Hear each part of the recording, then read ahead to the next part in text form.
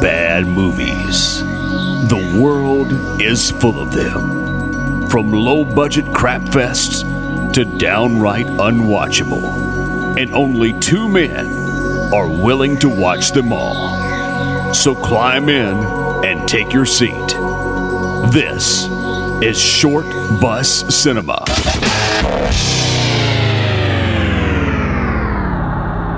Let's do it.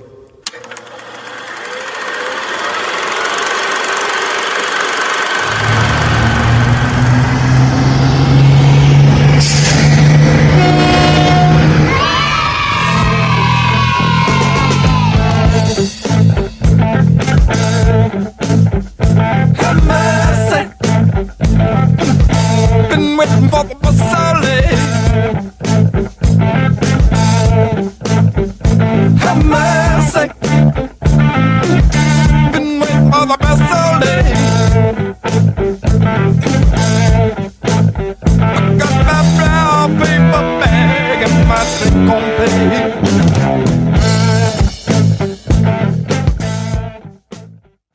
Welcome to the very first episode of Short Bus Cinema Podcast. I am your host, Johnny Krug, with my awesome co-host, Rick Morgan. Yeah, man. This is exciting. Glad we're finally getting to put something together. This is going to be great. Just sitting on the bus, man. Oh, man. This podcast, we're going to be talking about lesser tier movies. A lot of the ones that are notoriously bad or ones that are just considered to be just cult schlock fests. And that's the one thing I was telling Rick before we started. We watch the movies you love to hate. Or we love to watch the movies I don't even know. But this is going to be a fun little venture. And as far as we know, the show could go on for a very long time based on the amount of movies alone that we've found. There is no shortage of bad movies. We just go ahead. Oh, no. When we were talking about where to even start with a show like this. So, yeah, man, this is going to be a lot of fun. Johnny's got the shows that he's had in the past, and I've got my show going on as well. But these movies don't really fit either one of those shows, so it's going to be fun. We both love bad movies. So for us to get together and start going through this is just going to be a blast, man.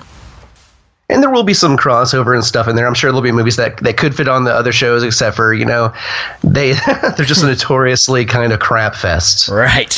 And like you said, I really love watching these movies. I love a good, bad movie. Oh, yeah. Yeah, there's nothing like it. Because you even ask yourself when you're watching it, why am I watching this again? So, yeah, well, some of them just become ingrained in that culture. I mean, you get so many movies that come out and they're so panned by critics, but then 5-10 years down the road, you have movies like The Room, where Tommy Wiseau's filling out auditoriums full of people that are cheering him on, and he thinks he's a rock star. I guess it's because these movies, even though they're bad, they have heart to them, and people enjoy it, even through the bad acting and the bad sets, the bad audio. There's a charm to them, and it's a release, man. It's to take your mind off of everyday stuff. Oh, yeah, totally. I mean, especially when they're as great as the movie we're talking about today. We're going to have several little sections for the show, little kind of like if you listen to the Hail-Ming Power Hour or Kruger Nation in the past, just little fun segments and stuff that go along with the movies and just kind of us having fun with it. Sure. Yeah, we still don't know what those really are just yet, but we'll figure it out as we go along. What's the first episode, too? I mean, we'll fine-tune it. Absolutely. We're going to go ahead and play a promo first before we get into the movies of some of the podcasts that we like. So stay tuned. Get out of the way!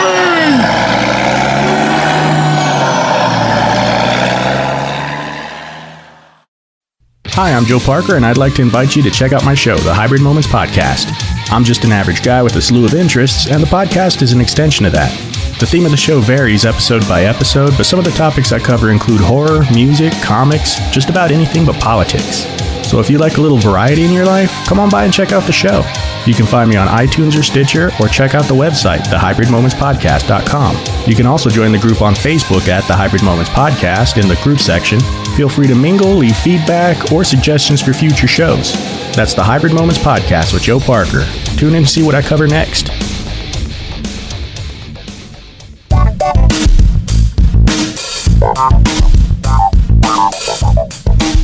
All right, we are back with Samurai Cop from 1991. You know, the whole time I watched this movie, Rick, I honestly, this movie must have been filmed in the 80s, right?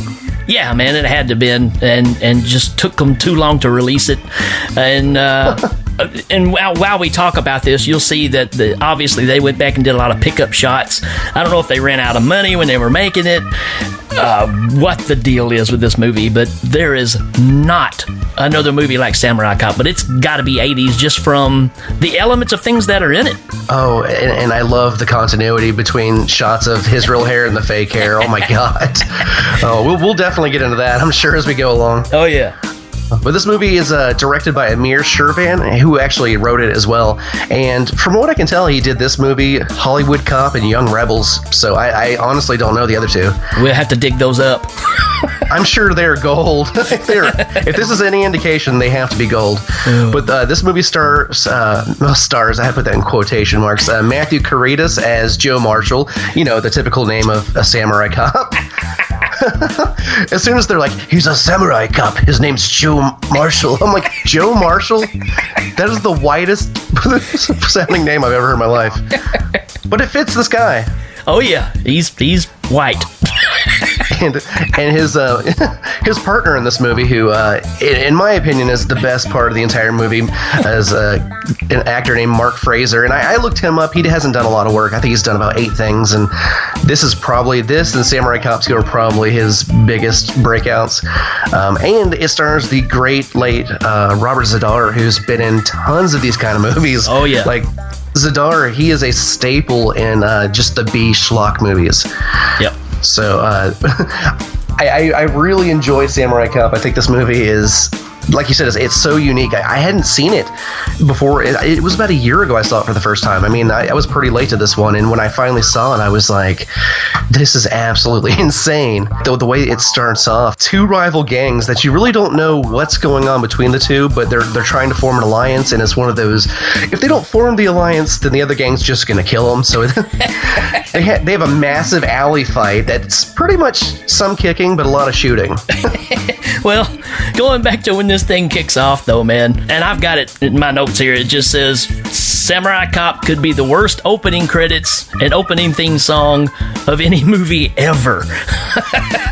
Because this music, it sounds like a really bad Atari game. It kind of sounds like this. Oh.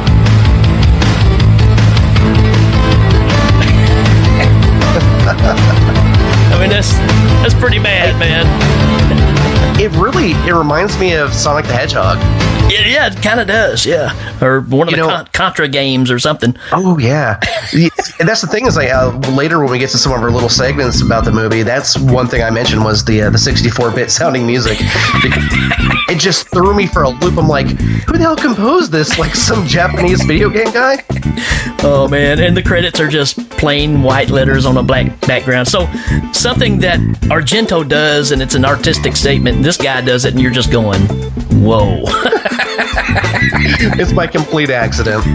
It's all he could afford. A lot of this movie, though, a lot of the stuff is, we were talking about pickup shots and stuff, and I don't know how many pickup shots were done between scenes, because I know you could tell, obviously, whenever the main actor has a hair change, but there were some scenes, especially at the beginning here, when there's basically the samurai cop and his partner Frank, and they're I don't want to call her a slut, but they're kind of promiscuous female coworker was she flying the helicopter? I think she was, right? Flying the helicopter, yeah. Okay, because later in the movie they act like she's a nobody, like deputy or something, but they're following this blue van that looks like it was painted by a preschool class. I mean, the only thing it was lacking was actual paint handprints on the side of it. To me, it looked like it had Missile Command painted on the side. And little laser lights coming down, and it's a big cloud, and it's like powder blue, and I was like, wow. Well, that's the thing I loved those, whenever Frank and the samurai cop, who, like we said later, his name's Joe Marshall, because I just refer to him as Samurai Cop. I forget his real name because it's much lamer to just say Joe Marshall. He sounds like a principal. But they're about to get in the car to go on this high-speed chase, and they're talking to each other, and they point across the way to look at something else, and it looks like it's in a completely different town, not even in the same area. Exactly. And I've even got it to where they got the helicopter up in the air, and it's following the van, and you can see the van across from the car, not even 20 yards away. And they're like, do you see it? Can you see the van? I'm like, dude, it's right there.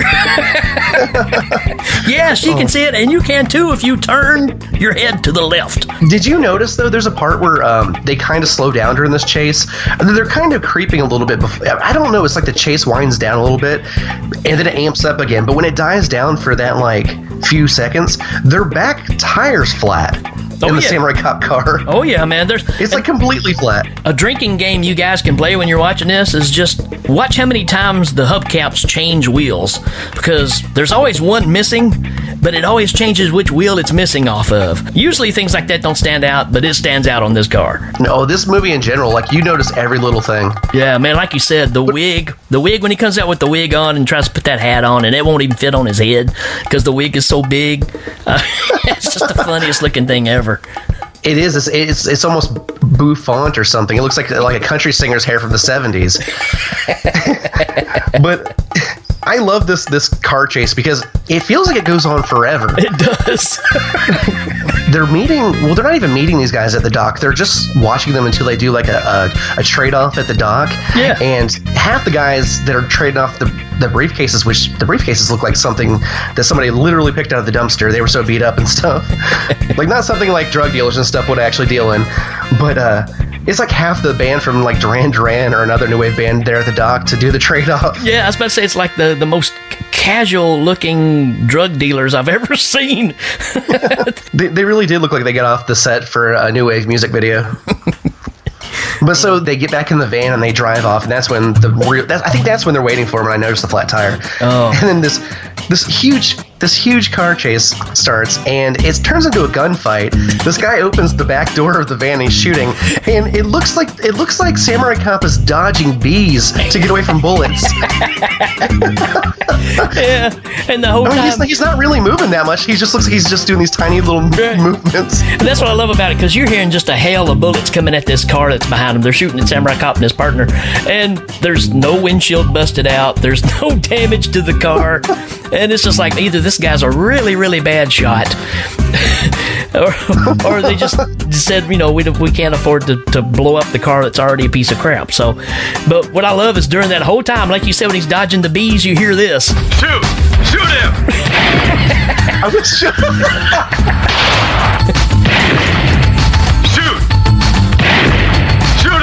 Shoot him! Shoot! You got it. Yeah, I got the best. This is where they run him over too. Oh yes, that's where the dude falls out of the back of the van and they run over him. It's like, oh man. Yeah, they have the most plain reaction to just like squishing a human being on the road. The way they play their characters in this movie, for the most part, are supposed to be straight played. And man, they're so hammy every time they're on screen. The thing I like though, I'm glad you got an audio clip, because I was thinking if you took a drink every time they said shoot in that scene, you would be floored. And the scenes where it's where they're trying to crank up the action, you can tell that they overcranked the camera to speed up the film. And so I mean, it's almost like you can hear Benny Hill music in the background. So basically, the van, not for any really good reason, I guess the driver gets shot in the throat, but he crashes into this pretty decent sized rock, but nothing that's too bad, and the van just explodes like something out of a Michael Bay movie. Yeah.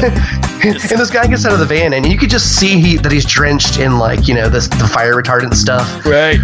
So he basically runs over, and I think they may have done the screaming in ADR, because it looked like he was just pretty calm, especially when they have him on the ground and maybe we should do something. So they get blankets, and while he's on the ground, you can see him kind of looking around for people to put him out. It's like, hurry up, guys, I'm burning up here. And that's why you don't trust actors to do that, to put you out. And I love it when they're putting the guy out, and Peggy's in the helicopter above him, and she's talking into her headset, and she goes, "Good job, guys." But the thing is they act like they can hear her, but neither one of them have a radio, and they respond back to her, and there's no radio. There's no way they can hear what she's saying. What does he do there too? Because when she says "good job, guys," he points at her and goes, "I'll see you back at your place." Yeah. And she responds, "Okay, my place it is." And I'm like, wow. Oh man, this movie. One thing, there's, I don't know, man. I think his name is Fujiyama. He's like the main crime boss. He sends his main henchman, who has a name kind of like Fujiyama. It's another like very Japanese sounding name, but it's Robert Zadar. So you're wondering how he got that name. And so he sends Tawny Kitanen and the beardy jaw guy to go cut off the burn victim's head. She did look like her a little bit. I was about to say, she probably had the coolest role in the movie because all she had to do was stand there and go, "Here comes the boss." I mean, that's her job. Every time the boss comes down, "Here comes the boss. The boss is coming." That's all she does, is tell everybody when the boss is coming. But also, I mean, that whole scene when they're in that hospital room and Robert Zadar is cutting the head like a cheese loaf with a sword. Like, it's so fast and simple. And when they pick up the head, it looks like it weighs as much as an apple. Right. It is probably just a styrofoam, mannequin head or something. So, but what I love about it is the main bad guy looks like me when I was a sophomore in high school. With the hair. You look like Robert Zadar? Or? No, I look like the Japanese guy, the main bad guy. Oh, Fujiyama. And, man, his acting, come on. His line delivery was so bad. I got this one here. So they call him Samurai, huh? Yes. His real name is Joe Marshall. They call him Samurai. He speaks fluent Japanese. He got his martial arts training from the masters in Japan. He was brought over here from the police force in San Diego to fight us. To fight us? To fight me? To fight us? Operation. To kill you and my other men. To put handcuffs on me and put me in the gas chamber. What? At the end there, he almost sounds like he hits a little Hispanic. If he's a samurai, what the hell are you? I'll get to know him. And then we'll see who the real samurai is. So you know where our man is? Yes, boss. I know the hospital and the room. And he's burned bad. Real bad. Real bad. He won't be able to talk. I want him dead. I want his head couldn't cut see off either. Right here. I want his head on this piano. So that every man in my organization understands once more that no katana gets captured alive or talks. I want his head on this piano. Oh, man. Joe Marshall, he can speak fluent Japanese. But you got this line right after it. So anyway, you get on the phone and you tell me that these, what's his name, Omaha, Yamaha, whatever his name is after me. So I figured. Fluent Japanese. Well, why would they even mention the fluent Japanese if they knew they were never going to use it ever in the movie? I don't know. It's like, he knows fluent Japanese. I also like that, though, when he says the line gas chamber, because he almost hits one of those, like, San Diego Mexican accents. He's like, don't see me in the gas chamber. Gas chamber. Oh, it's great. You know, the one thing I really like is whenever Tawny Kitanen and Beardy Jaw, they go into there to cut the guy's head off, the cop on guard tells them to call security. Why in the living hell would a cop tell you to call security? You're the cop. You're the one that's watching the room. Well, and I guess in his defense, I mean, he was so shocked because he was sitting there flirting with the nurse at the end of the hall. Oh, it's funny, they give him one order. They tell 5 guys, they're like 4 or 5 guys, we need you to watch every angle of this room. And then they tell him, all you need to do is guard this door. And as soon as they walk off, he goes down the hall. And I love the fact you just said it a while ago when Tawny Kitanen and Bearded Man goes in there, and the cart that she's pushing is knee high. It's a little bitty cart. So Rob Zadar climbs out of this thing, and I swear this thing is only knee high. There's no way he can physically fit into that cart, man. There's just no way. Also, did you notice though also that when she's pushing it down the hall, it has like a massive trash can in the middle of it? Right.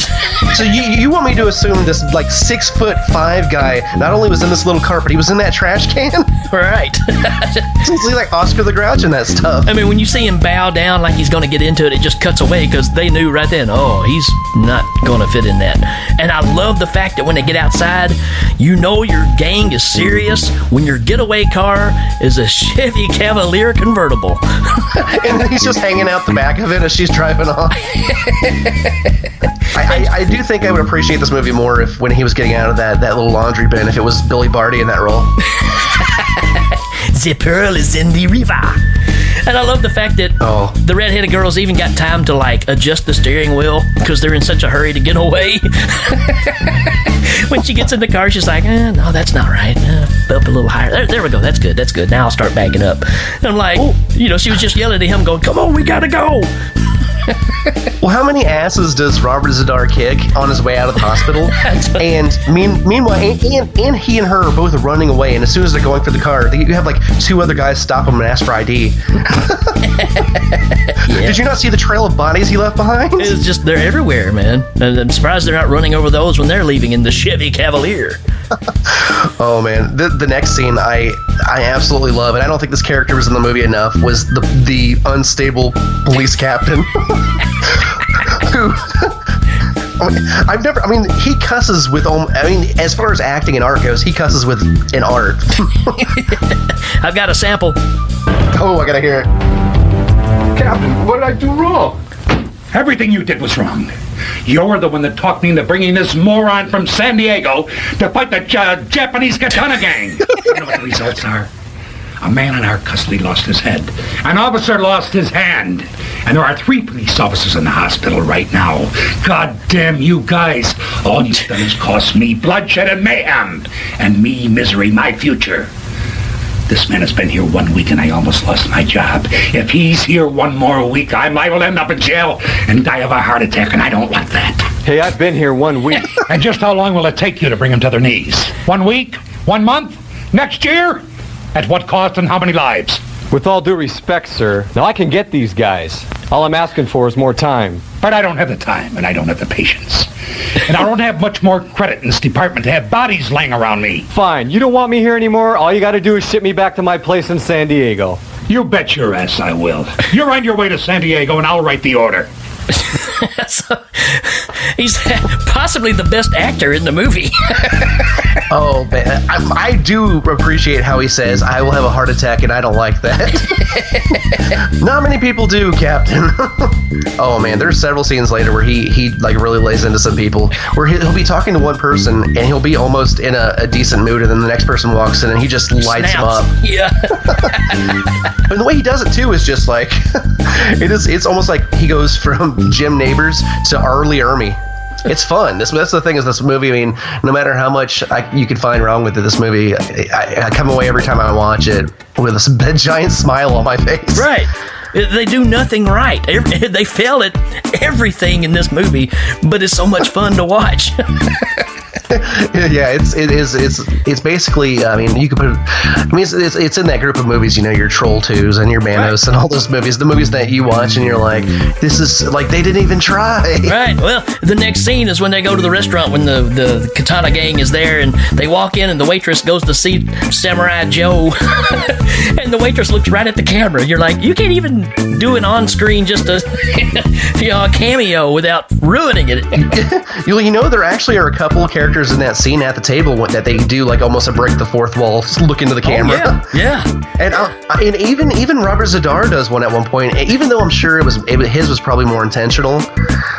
But I love it because he goes in there to threaten Fujiyama, and Robert Zadar stands up like they're going to throw down in the middle of this restaurant.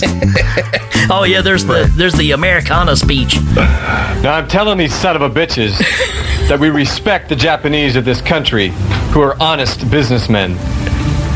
And yeah, this is the land of opportunity for legitimate business, not for death merchants who distribute drugs to our children through schools and on the streets. Tell them, Joe. Now I'm telling these motherfuckers that if they continue killing our children hit that sharp to make their precious millions that they deposit in their secret Swiss bank accounts. Counselor, before your lawsuit even gets off the court clerk's desk, I'll have their stinking bodies in garbage bags and ship them back to Japan for fertilizer. Got it? Oh, I love it because it seems like there are so many times where they're trying to do like a really badass sounding quip or something, or like a one-liner, and it just is like, what are you even talking about? Right. I'll have their stinking bodies in garbage bags used for fertilizer. Something has to be said about that flamboyant waiter. He needed his own spin-off film. This guy. Who's that blonde girl? Oh, her name is Jennifer. She's the boss. The boss? You mean she owns this place? Her mother owns the place. Where's her father? Bang. Killed? Who shot him? He. Who? Him. Who's him? Himself. Oh, he committed suicide. Yes. Laugh. It's like Tigger. He is straight out of a freaking Merry Melodies cartoon. It's nuts, man. I mean, and it just comes out of nowhere. There's no rhyme or reason to have this in this part of the movie. No, I would like to see him in his own spin-off. Follow that guy around all day. He's hilarious, man. And then you got man. What's up with that lion head that's in that woman's office, man? It's like a crocheted lion head. It's the weirdest looking thing I've ever seen in my life. It looked like a prop out of like a kindergarten version of Lion Witch in the Wardrobe. It's really weird, man. And you can't even watch what's going on with the interaction of the characters because that lion head's sitting there. You're like, did somebody it's the main focus? Did somebody make that thing? Did they give it away? Was it from Goodwill? I can't figure this thing out. Oh, I forgot all about that until you mentioned it. But yeah, because it looks like the mane looks like yarn. It's just like some kind of kid's art craft thing that they Oh, that's sweet. Our nephew made that. We'll stick it on the wall for this scene. Well, that's good, though, because, I mean, the nephew also painted the van earlier, so... They had him doing some overtime on the set direction the art direction since they didn't really have money. I love that they go outside. Like, they go outside to leave, and automatically Robert Z'Dar and these henchmen who attack one at a time, they go out there and they have this basically like a parking lot brawl. And so the samurai cop and his partner, was it Frank? Frank. They're out there beating the hell out of Jeff Lynne from ELO, Kirk Cameron. They chop off a dude's arm. Jaws pulls a grenade out of his pants and blows up the whole area. It's a lot of death. I mean, for nobody to even come out and notice. Yeah, it's a well executed bad action scene. Oh man. Yeah, the dude getting his arm cut off's hilarious. Oh, especially when he's laying on the ground and he's like, you could just see his whole arm laying next to him. I mean, it'd been inside his shirt. If he just picked it up and started hitting people with it, it'd only make it better. I mean, it's the only thing that could have made it any better. Oh, as soon as they went out there, I thought immediately, I was like, I didn't know Jeff Lynne was in this movie. And then the second guy that runs up looked just like Kirk Cameron. Ramble, lamma, lamma, lamma, rock and roll is king. It's a living thing, but not in this movie because he died pretty fast. It's something of a thing. Oh man, there's a line later, maybe right after this. I think it's as soon as I don't remember even who says it. I think it's Samurai Cop. I think it's Joe that says it. But he mentions, that's what he's talking to the girl in her office, and he tells her. He goes back later that day and he tells her that Fujiyama's the #1 wanted criminal. And I'm like, if that's a known thing by the police department and you guys know where he is at all times, why won't you pick him up? Right. This is not the time of Capone where you couldn't get anything on them, and so you just let them do their thing. I mean, if you know this guy's a wanted man, go get him. So right after this, though, they go to they get information about that other like rival guy, the bald guy, the Asian dude with the big goatee, Okamura. Yeah. Okamura, that's his name. And I love when it's not really a stakeout as much as it's a bunch of bumbling cops hanging around while Samurai Cop and Frank go inside. But meanwhile, the black guy says, man, the chief's gonna burn my ass. And he's like, it's already black. And then he says something about, no, he'll also circumcise or cut my dick off or something like that. And the female cop's like, she's basically saying things like, well, you better come over here first so we can get some good use out of it. And as soon as they walk off to go into bust this dude or whatever, she turns over to this like not even middle age. He's probably like in his 50s or older 60s. Dude. Yeah. And she's like, hey, wanna go? And he tells her, he's like, no, just like in the most disgusted. And this is Peggy. This is the helicopter chick. And so I mean, she's getting around, man. Oh yeah. And I love the fact that there's another shot where the bad guys are getting together, and you get that cool shot where they put the camera under the glass table and they shoot, up through the glass table where you get, this cool, creative scene, I guess. But I love the guy that's standing over in the corner because he looks just like Kumo D. He's just standing there for no reason. It's like, where did this guy come from? Is he part of the group? Because he's definitely not Japanese. It's just, I don't know. It's the weirdest thing, man. Yeah. Well, it makes you wonder where they're getting where they're getting their henchmen and stuff from. It's crazy. And then you get the other guy. Remember they go to that cop's house. Well, you get to Okamura. Was it Nakamura? Okamura. Oh yeah, he's the one that they basically walk in on him. He's about to get down with this woman, and which is disgusting. Oh yeah. Oh, there's a pretty good shot of them just like focusing on his crotch and her butt, and it's there's a few of those in this movie though. Trust me. There's several scenes where you're like, they could have not lingered on that shot that long. Yeah, just fast forward through that.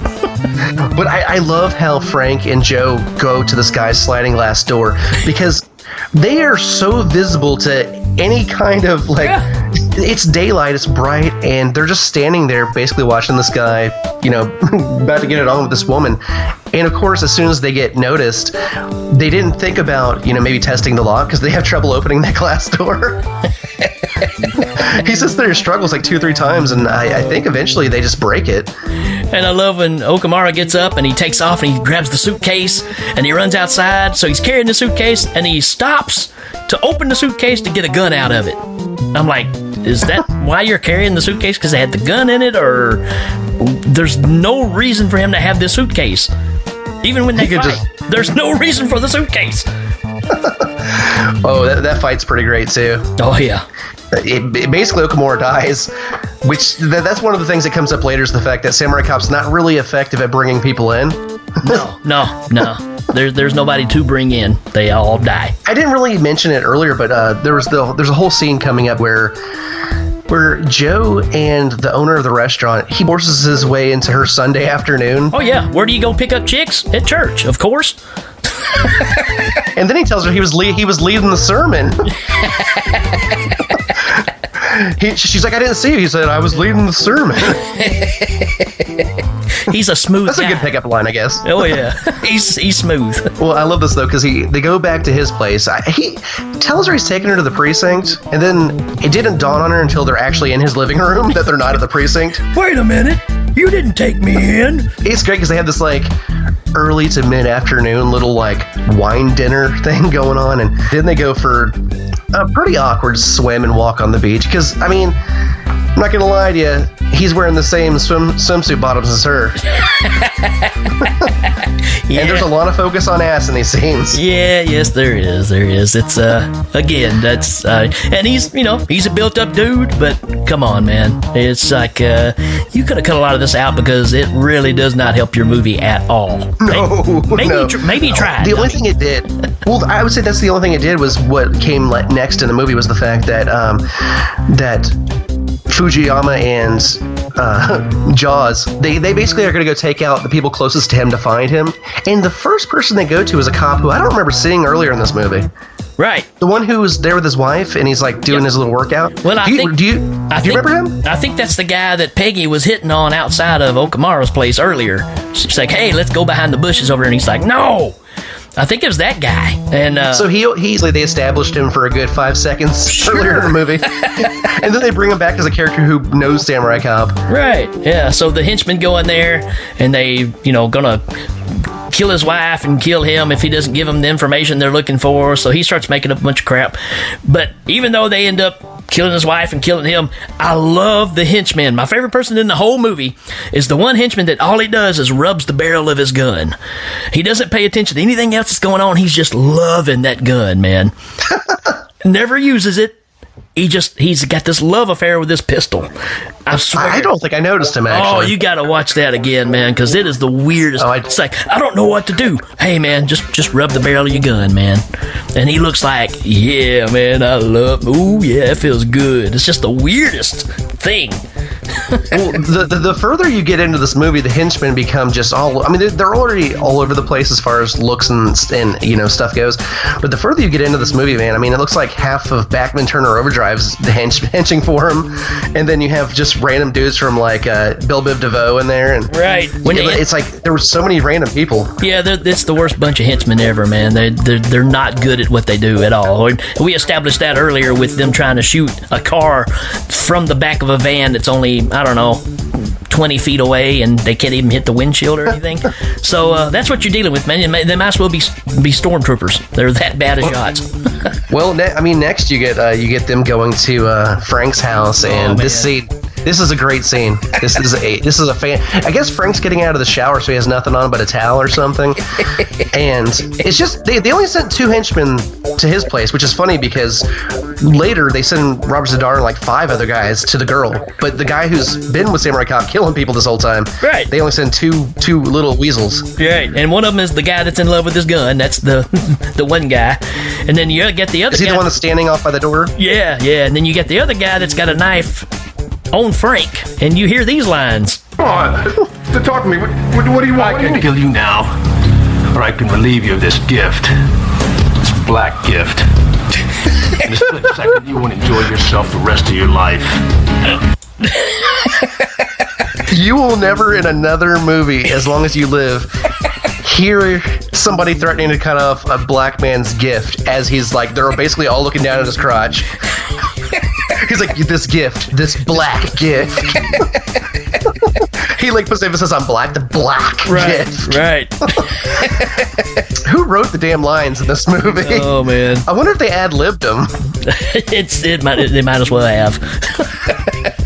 Well, he takes care of these guys pretty easily. I mean, they're pretty harmless, really. Once he gets a little, Frank's a bad dude. Broom on him, and that's why I'm excited to see the sequel because Frank's back. And there are so many scenes of this movie where there will be a whole conversation going on between Samurai Cop and a nurse, or Samurai Cop and another officer, and Frank's just sitting there. They'll just cut to his face, and he's making like these almost like he's trying to entertain kids at a birthday party kind of face or something. Yeah, he's just making like buckwheat surprise faces, like ooh. That's what it is. Yeah. That's exactly what it is.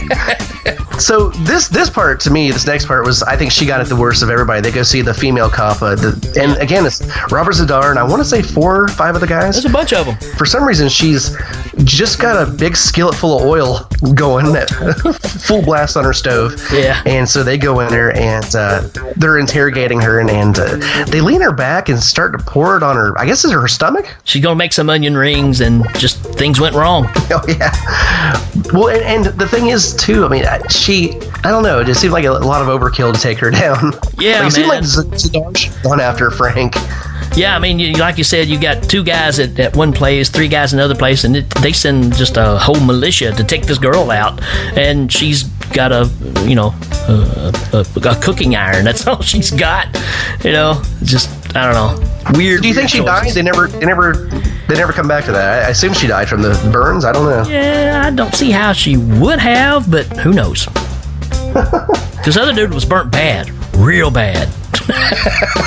Well, I like that when they say when they go into the hospital to see that dude who was burned real bad. Don't they? When you play that clip, he says something to the effect of, "He won't even be able to hear us." And I'm thinking, he can't see you either. His whole face is bandaged like the mummy. Y'all got him wrapped so tight like a burrito, he can't do anything. But this pretty much Frank eventually, through all of the water aerobics and stuff that Joe's doing with his girlfriend, he finally manages to get through. Or Frank manages to get through to Joe and tell him you need to get out of there. But of course, at that point, I mean, they're already there. Yeah, they all show up, and then out there by the pool, I've got where Samurai Joe kills the guy. He looks like the guitar player from Loverboy, and he falls in the pool.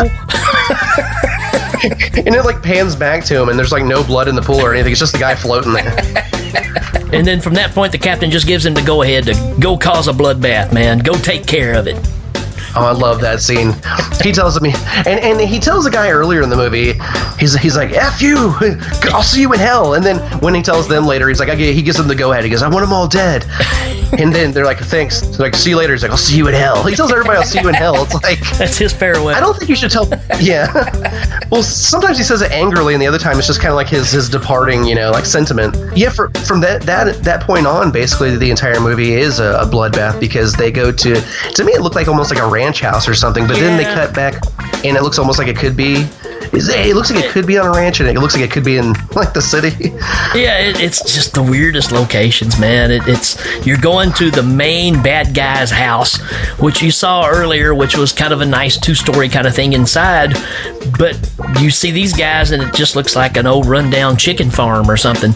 It's just the weirdest locations. Well, as soon as they get in there too, they're confronted by I keep forgetting his name, Fujiyama, and he has taken Samurai Cop's girlfriend hostage. And it's kind of a weird scene because the whole thing is shot through like an erotic piece of art that's there. Right. There's like a black sculpture with like a naked woman leaning backwards, and I think they almost went for an artsy, like they really thought they were doing something pretty like cutting edge, because the whole scene is shot through that art. And it's pretty funny because there's just some great things, like Samurai Cop has his gun up, Frank comes down the stairs and he's got his gun on him, and so they end up doing what Fujiyama says, and of course he's not a man of his word, so first thing he does is shoot Frank, and they end up taking out Fujiyama with barely any kind of effort at all, really. Right, it was pretty, I mean, for the main bad guy, he was not very bad, and that's kind of the problem with this whole gang, man, is, I mean, you've got bad guys out here that have an Uzi, and they can't hit a guy that's hiding behind one small tree. I mean, you could cut the tree in half with this gun, and you can't hit a guy, you know, and then they turn around with a pistol and bang, got the guy. And I'm also blown away that this is a Japanese gang, and there's only 2 Japanese people in the whole gang. Yeah, there's definitely no Yakuza or anything like that. The Katana gang. I love that when Frank gets shot by Fujiyama, he gets shot and he exclaims in horror and he shrieks like he's dead, and then he gets up and he shoots Fujiyama, and as soon as he gets up, I had one thing he didn't have: bulletproof vest. Right. But the way he shrieked was like you would think he was just shot like in the femoral artery or something. And talk about continuity with this movie, man. When Yamashita, which is big guy, when he shows up to fight in the big fight at the end, what is he in? A Suzuki Samurai. Is he? I didn't notice that. Yeah, I was like, you have got to be kidding me, man. I can see Joe Marshall, Samurai Cop, walking by, being like, "Oh, he got his name put on the car." I mean, you can take the biggest guy that's in the movie. The dude's almost 7 foot tall, and you put him in a Suzuki Samurai. I really love this last fight scene between them two, the sword fight. The fact that when it first starts off, they're a good, like half or block and a half away from each other when they do the wide shot, and they're just slowly creeping toward each other with swords. But this scene's great because it goes on for so long, and the whole time it goes on, if you look at both guys' hair, you can just tell like so much has changed. Besides, obviously one guy doesn't have hair anymore and he's wearing a share wig, and the other guy is just, I think they just made his really messy so no one would be able to notice that it's maybe a little bit shorter than before. But it's great because it goes on forever and ever, and to me it was pretty anticlimactic, as far as a movie called Samurai Cop can go, right? Because you expect Samurai Cop to take him out, but I guess Frank convinces Joe at the last minute. He's like, "Oh, we're cops still," disregarding what the captain said. Just kill everybody. It's like they're like, "Well, he's a samurai. He must die with honor." And I'm thinking, he's done nothing with honor in this entire movie. He's the most un-samurai person in the whole movie. Oh, but yeah, it wouldn't be a Samurai Cop movie without another shot of them on the beach in their matching bikini bottoms. Yep, and everybody lived happily ever after. I mean, again, folks, you have to see it. You have to see this movie. We can't do it justice. There's no way. But as crazy as the story is, this thing is just bonkers, man. Every line, every shot, there's just something wrong every time. And it's just beautiful. Well, I really like the fact that they went out of their way. I mean, because I know Frank put in a good word for Joe, but they went out of their way to find, a cop that also had mastered, Japanese samurai skills and things to pull in from another precinct. Sure. It's just, it's so funny to me. Fluent Japanese, man. I'm glad they told us that, too, because those scenes with all the subtitles. Could you imagine that actor trying to speak in Japanese? Oh, man, it'd been terrible. Well, I mean, he tried. Remember, he says, Omaha, Yamaha, whatever the name was. It's terrible. Terrible. It's so much fun. As far as this movie goes, in general, there, we talked about some segments and stuff, some things that we could use for these movies, and you had a segment called Under My Wheels, which basically is like songs that would fit these movies pretty well. Anytime there was like a buddy cop scene, I just thought Ebony and Ivory every time.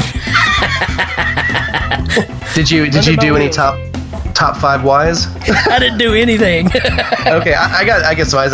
Why are samurais so shooty? Like, there's a lot of gunfights and things in this movie, and a lot less samuraiing going on. Oh man, yeah. I mean, why do you have guys that are supposed to be thugs that are drug dealers dressed like they're just on a Bahama trip and just wearing white tennis shoes and just hanging out? I mean, I guess if you don't want to look like a gangster, I guess that's the way to go. Well, that's actually my next thing is why are new wave bands doing shady things in the harbor? But one thing you can take away from this movie is if you drive a 1985 van at about 15 miles per hour into a brick wall or a rock side of a cliff or whatever, it's going to explode. And you're going to run around. So you better have a stuntman in there. Yeah, he's going to run around on fire. That's just going to happen. Also, I was like, why does Samurai Cop wear the same bikini bottom as his love interest? As soon as you see her walk out, and you're like, oh, that's kind of nice. Oh my God, what's he wearing? The fight scene that's in the bar part of the restaurant. Why did that even happen? Where they chase the guy out and he chases him down the road and you see the guy actually trip. I mean, you can tell it's a real trip and he falls down and he's hurt for real. First he goes down the stairs and then he trips all the way through the parking lot. One thing that I thought was funny because it happened twice in the movie, but it most notably happened at the restaurant scene when Samurai Cop threatens all them. And I said, why does Robert Z'Dar get his own fourth wall breaking music? Because he stands up real fast and it's like, dum, as soon as it hits his face. It was like something out of, it was so perfectly placed that, it just was great. Why do you take the biggest person in the movie that's a huge guy and constantly put him in situations where he will not fit, either in a trash can or in a Suzuki Samurai? It's almost like it was an ongoing joke. They were like, we were going to get Jaleel White to do this role, but he turned us down. So Robert Z'Dar, can you do this? We assumed Urkel could fit anywhere we put him. And how does Z'Dar know so much about Samurai Cop? Did he Google him, or that was a lot of exposition. Man, he knew everything. Had a lot of exposition. Oh, and he had a genuine, like you could just tell he had a genuine hatred for Samurai Cop. Oh yeah. Like the whole movie, Robert Z'Dar is a pretty decent actor in the sense that he does emote pretty well. Hey, Maniac Cop, man. I love those movies. Yeah. And he's in other stuff I love. They're not good movies, but I love them. Like Soul Taker and things like that. Ooh. Yeah. But we talked about a segment called Movie Upgrade, things that could possibly make a movie better. Man. Did you get anything in this one? A new script. A script in general. Some better dialogue. You need, like you said, a spin-off of that waiter. He needs his own show. He could have been like one of those quirky sitcom characters back in the 90s. Yeah. So I don't know if you could, do that little like a Snagglepuss or Huckleberry Hound voice the whole time, but it was still pretty interesting. I was gonna say, I wish the movie had less real hair and more wigs. Ooh, yeah. Just they were so absurd. Like I wish that at the end they would have just put a big wig on Frank. That would have been awesome. The movie would have been better if it had all 4 hubcaps. I don't know. I need to go back and watch because I noticed the flat tire, but I did not notice the hubcap switching between scenes. Non-stop, and I'm talking like edited scenes one back to the other, and it constantly moves. It was just going down the road. It just jumps from one side of the car to the other. It's crazy. Oh, that's great. Yeah. I wrote down at the very beginning of this movie that this movie would be much better. It'd be an upgrade if it had 64-bit graphics to go with the soundtrack. Yes.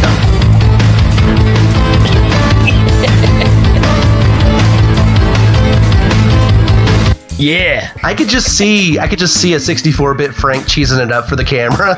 That's what we need to do, man. We need to release Samurai Cop the game. Sadly, I'll bet you there's a huge market for that. What would make this movie I don't better? know about sadly, but man, have you ever played the Manos: The Hands of Fate game? No, I have not. It's pretty fun. You can actually, I don't think it costs anything. It's on a lot of like the iTunes and the Google Play Store. But the last thing I have that I thought would make this movie a lot better is Tommy Wiseau. And what's that you say? Tommy Wiseau is one of the main villains in the sequel to Samurai Cop? Sounds like they're going to improve upon their formula. Oh, man. So, yeah, like I said, I've yet to see the sequel, so I'll have to definitely check that out. There was one more segment. It was good lessons from bad movies. Yeah, I learned to never join a Japanese cantata gang. Yeah, well, you'd fit in because you'd be just as unique as everybody else. There was no consistency between henchmen or villains. What I put was maybe not have a ton of boiling oil on your stove ever.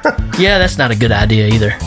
Just a ton, especially if you know you might be someone who's a potential target. And I learned that I should never let anybody take away my black gift. Oh man, I'm just gonna start referring to it as my black gift. I also did learn something in this that it's not as much as something that it's not really a good lesson from a bad movie, but it's a really bad joke from a bad movie.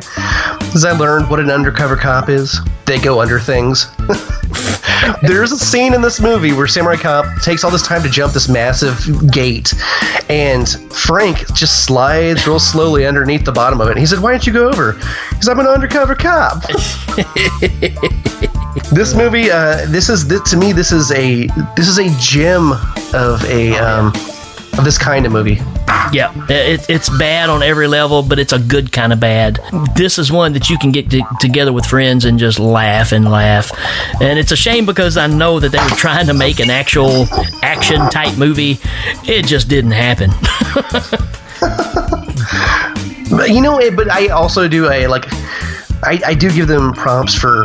It felt like there was a lot of heart in this movie, even though they didn't really execute something like that as well as they could have. Right. I feel like every time Frank was on screen, I felt like he just really wanted to be there and just cheese it up, ham it up on camera. Yeah, it's even like you said, going back to just his facial expressions and where they put him in the scenes.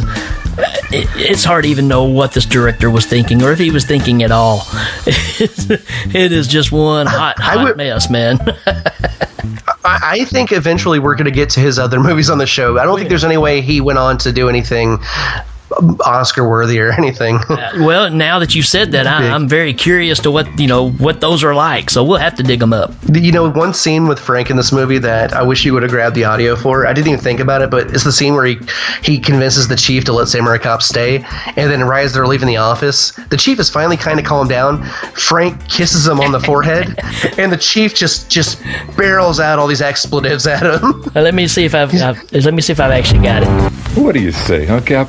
I feel like somebody stuck a big club up my ass, and it hurts. I've got to figure out a way to get it out of there. God damn it, get the hell out of my office. Get out of here. I don't want to see your face. Use it later for... You son of a bitch. Come back here, you motherfucker. That's it. That's the one. Oh, I love it.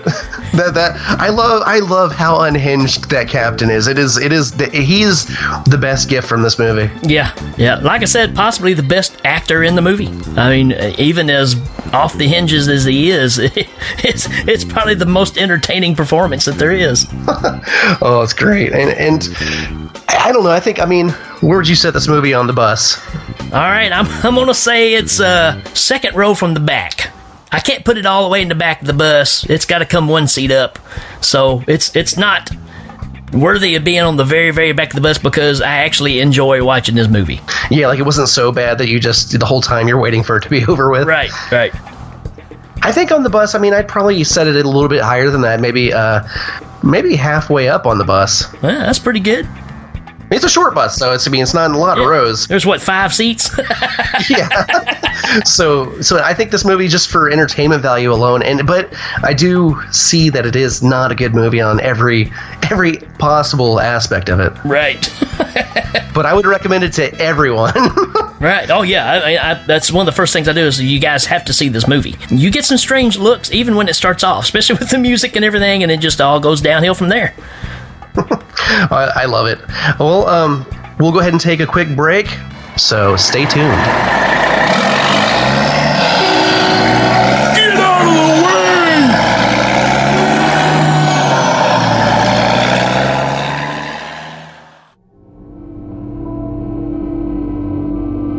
way! Looking for something different in your podcast library? Then why not check out the Podcast Under the Stairs? I'm the host, Duncan McLeish, and joining me each week will be a special guest as we examine some classic, old school horror favourites, as well as some modern classics. That's not to say that we don't tackle some of the, let's say, more questionable entries into the horror genre. And if all that wasn't enough, we have a subset of shows called Baz v Horror, where our horror novice, the Baz, tackles horror in all shapes and forms to see who will come out victorious. So what are you waiting for? The show can be found at podcastunderthestairs.wordpress.com and on Stitcher and iTunes. The Podcast Under the Stairs is a proud member of Legion Podcast Network. This is Duncan McLeish from Under the Stairs, signing off.